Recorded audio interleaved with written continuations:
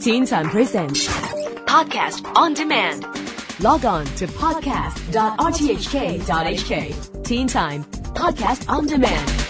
Hey there and a warm welcome to Style File. How are you doing this Friday evening? I'm Jen Su. Tonight we're going to talk about Gangnam Style, which has not only been a phenomenon all over Asia, but has taken Europe and America by storm.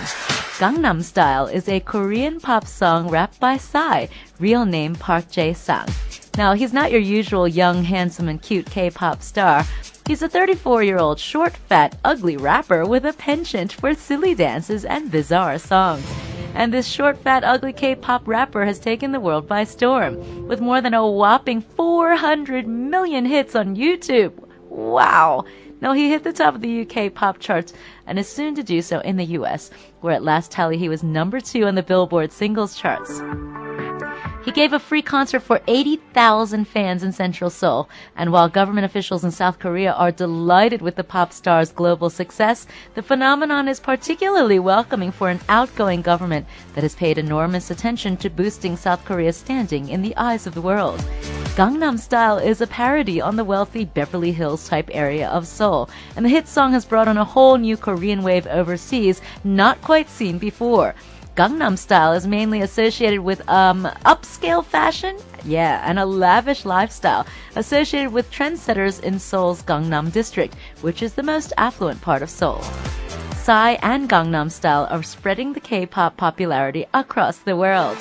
Girls' Generation, a 9-member K-pop group, has made inroads in the U.S., with appearances on Late Night with David Letterman, and also Pieta became the first Korean film to win the top prize at the Venice Film Festival. Also, Shin Kyung-suk's novel Please Look After Mother became a global bestseller this year.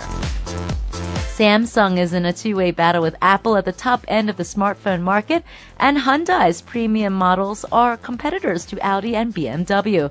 It's time for big branding in Korea, and Gangnam Style has definitely had an impact on a positive global perception of all things Korean. It used to be the Chinese market as the ferocious consumer of all things Korean. Now it looks like the West has caught on as well.